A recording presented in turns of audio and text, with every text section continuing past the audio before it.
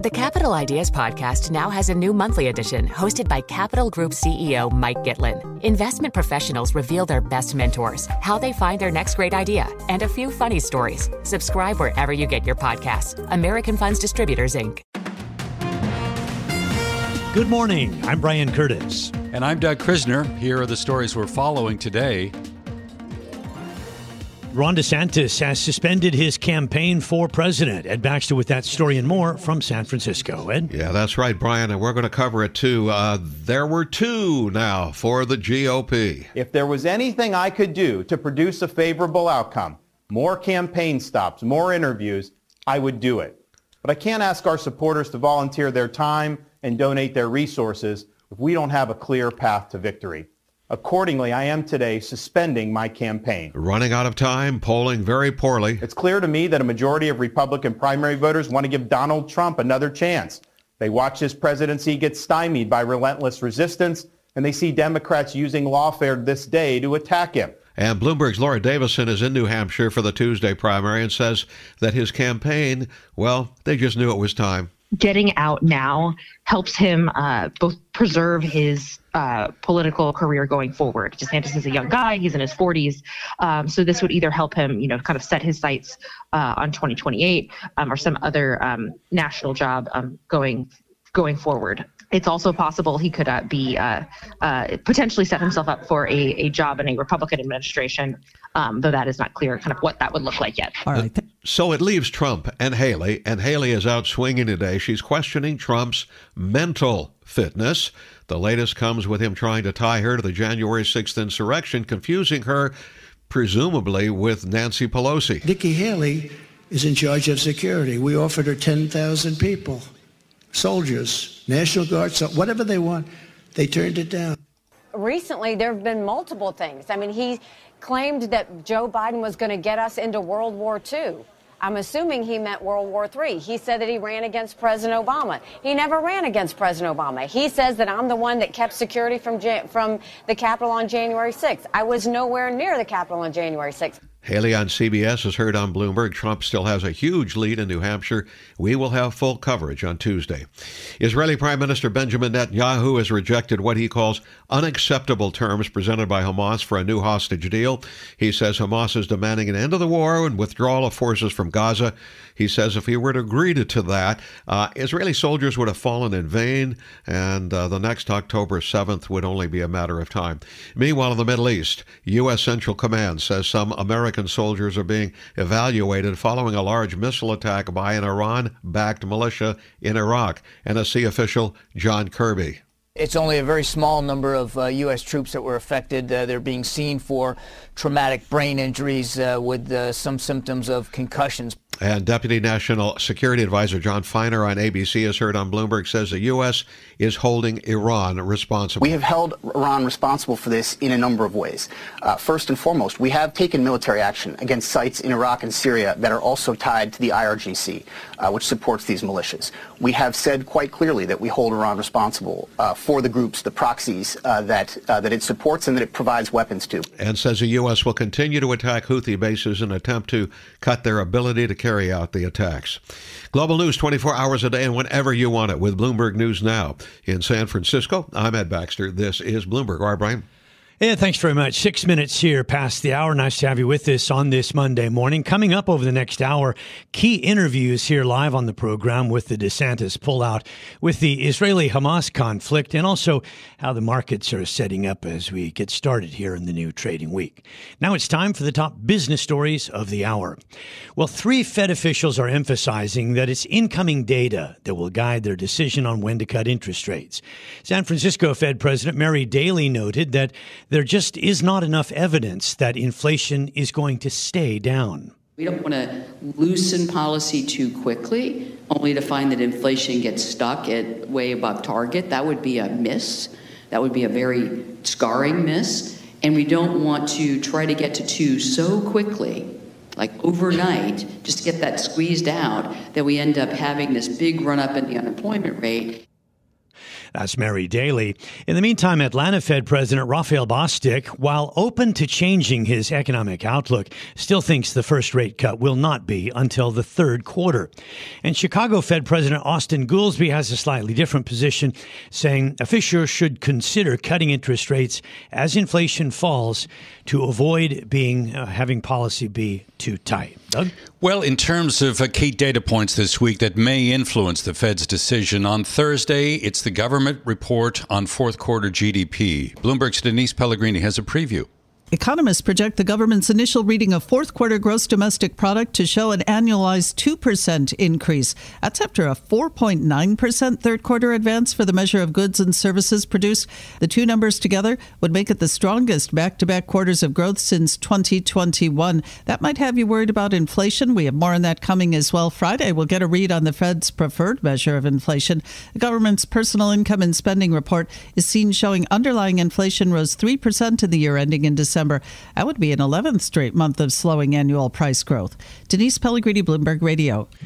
And as we heard from Doug Christner, it's another busy week for earnings in the United States. Let's get a preview here from Bloomberg's Charlie Pellet. We'll be hearing from companies across a broad swath of industries amid questions about how firms and their customers have dealt with high interest rates. Emily Rowland is co-chief investment strategist at JH Investments. So what companies are dealing with now, of course, is a much higher cost of capital as rates have gone up at the same time that revenue growth is shrinking. So those margins are really getting challenged here. And the key for companies from here is who can manage that best in an environment where it's going to become a lot more difficult. Among the names reporting this week, 3M, American Express, Blackstone, AT&T, Northrop Grumman, Norfolk Southern, Union Pacific, T-Mobile, and Visa. In New York, Charlie Pellet, Bloomberg Radio. JetBlue and Spirit Airlines are appealing the decision to block their planned merger. It is a last-ditch effort to save a deal that analysts believe is essentially dead. Last week, a federal judge concluded the tie-up would lead to higher ticket prices or fewer choices for consumers. But late Friday, the carriers filed a one-sentence notice of appeal, and in a separate regulatory filing, Spirit said it believes a combination with JetBlue is the best opportunity to increase much-needed competition and choice. And we had shares in Spirit jumping as much as 17% in the late session after the appeal, or the news of the appeal, landed. Brian?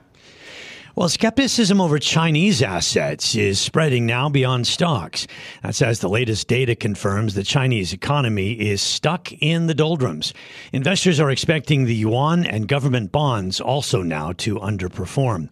Mizuho, for instance, says pressure on the currency and the bank's narrow net interest margins will limit the central bank's room for cutting rates.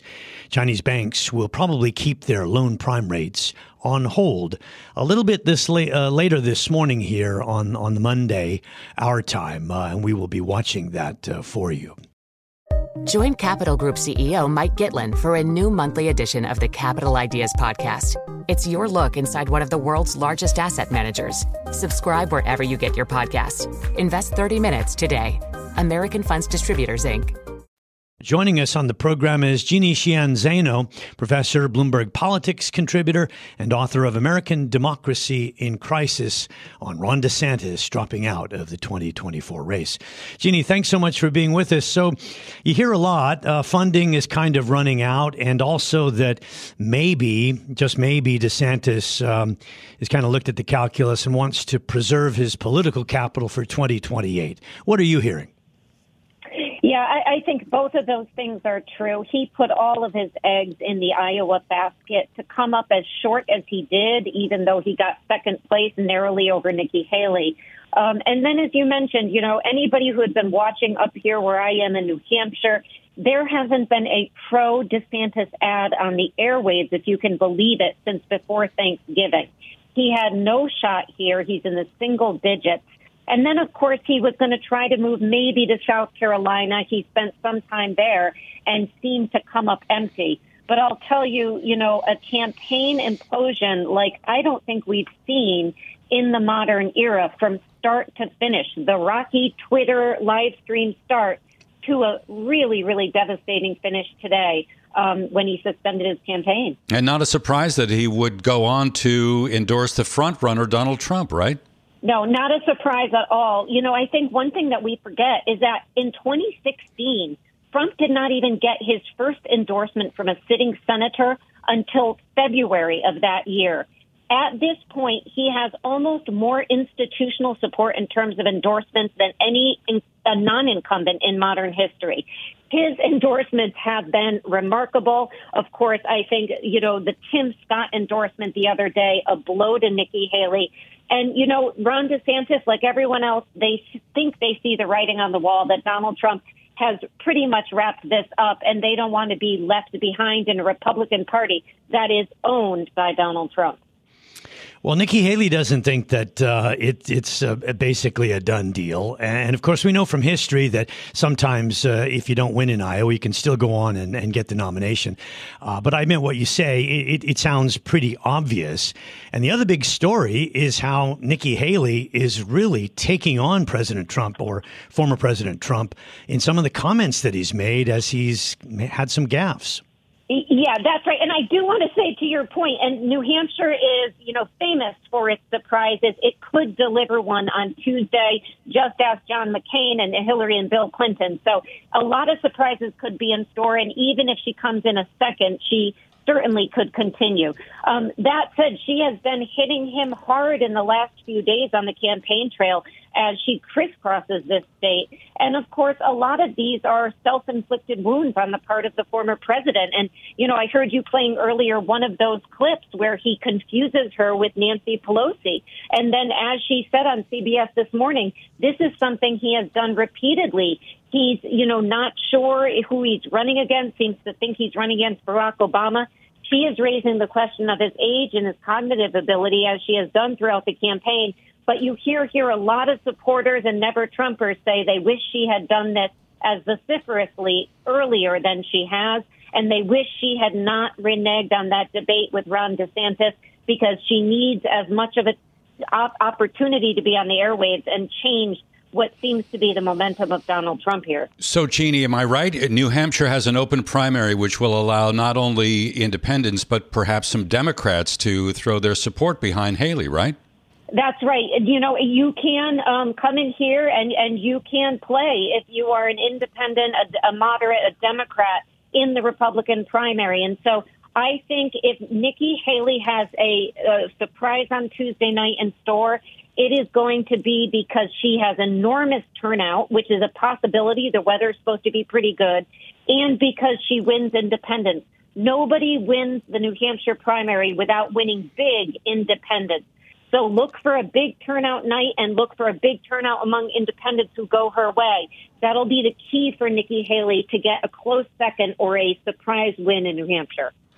And some people may not realize this, but you have about 265,000 registered Democratic and Republican voters, and you have about 350,000 independents. So there's a lot of muscle there that can swing in a certain direction. But the question, I think, is, has she done the legwork there? Because that was one of the issues, was that in the past, you had debates where somebody like Clinton performed very well, or you had somebody who was on the road in New Hampshire a lot. Did Nikki Haley put in that work?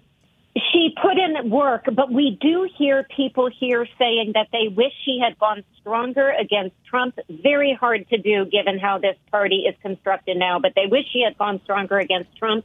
And to your point, they wish that she had taken every opportunity to be on the airwaves. Now, that said, she does have a lot of money and a lot of support. She spent $4 million, or she is spending $4 million in advertising here just since Iowa.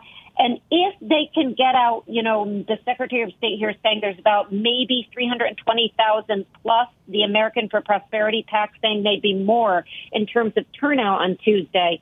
That would really hold her in good stead to get the numbers that she needs. An uphill battle, but if she can have something of a perfect night here, that is still possible. And again, New Hampshireites will tell you all the time, they like to deliver surprises. They don't like the media or anybody else, commentators and others, to say that they knew what was going to happen in New Hampshire. So there could be a surprise here.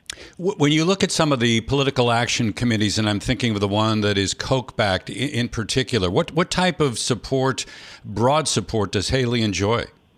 She enjoys enormous support, both on the airwaves and, importantly, in terms of organization. Since this is now and has been for a while a battle of turnout, that's critically important. And another thing she has on her side, or I should say person, is the governor, very popular Chris Sununu, who has endorsed her and has been out on the airwaves. He is very popular with independents, moderates, of course, Republicans, and some Democrats.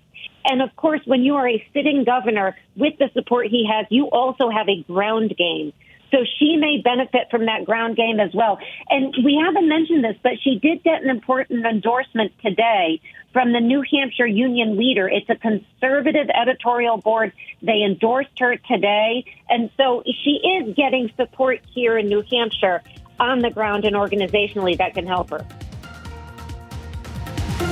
This is Bloomberg Daybreak Asia, your morning brief on the stories making news from Hong Kong to Singapore and Wall Street. Look for us on your podcast feed every day on Apple, Spotify, and anywhere else you get your podcast. You can also listen live each day on Bloomberg 1130 in New York, Bloomberg 99.1 in Washington, Bloomberg 106.1 in Boston, and Bloomberg 960 in San Francisco. Our flagship New York station is also available on your Amazon Alexa devices. Just say, Alexa, play Bloomberg 1130. Plus, listen coast to coast on the Bloomberg Business app, SiriusXM, the iHeartRadio app, and on Bloomberg.com. I'm Brian Curtis. And I'm Doug Krisner. Join us again tomorrow for all the news you need to start your day right here on Bloomberg Daybreak Asia.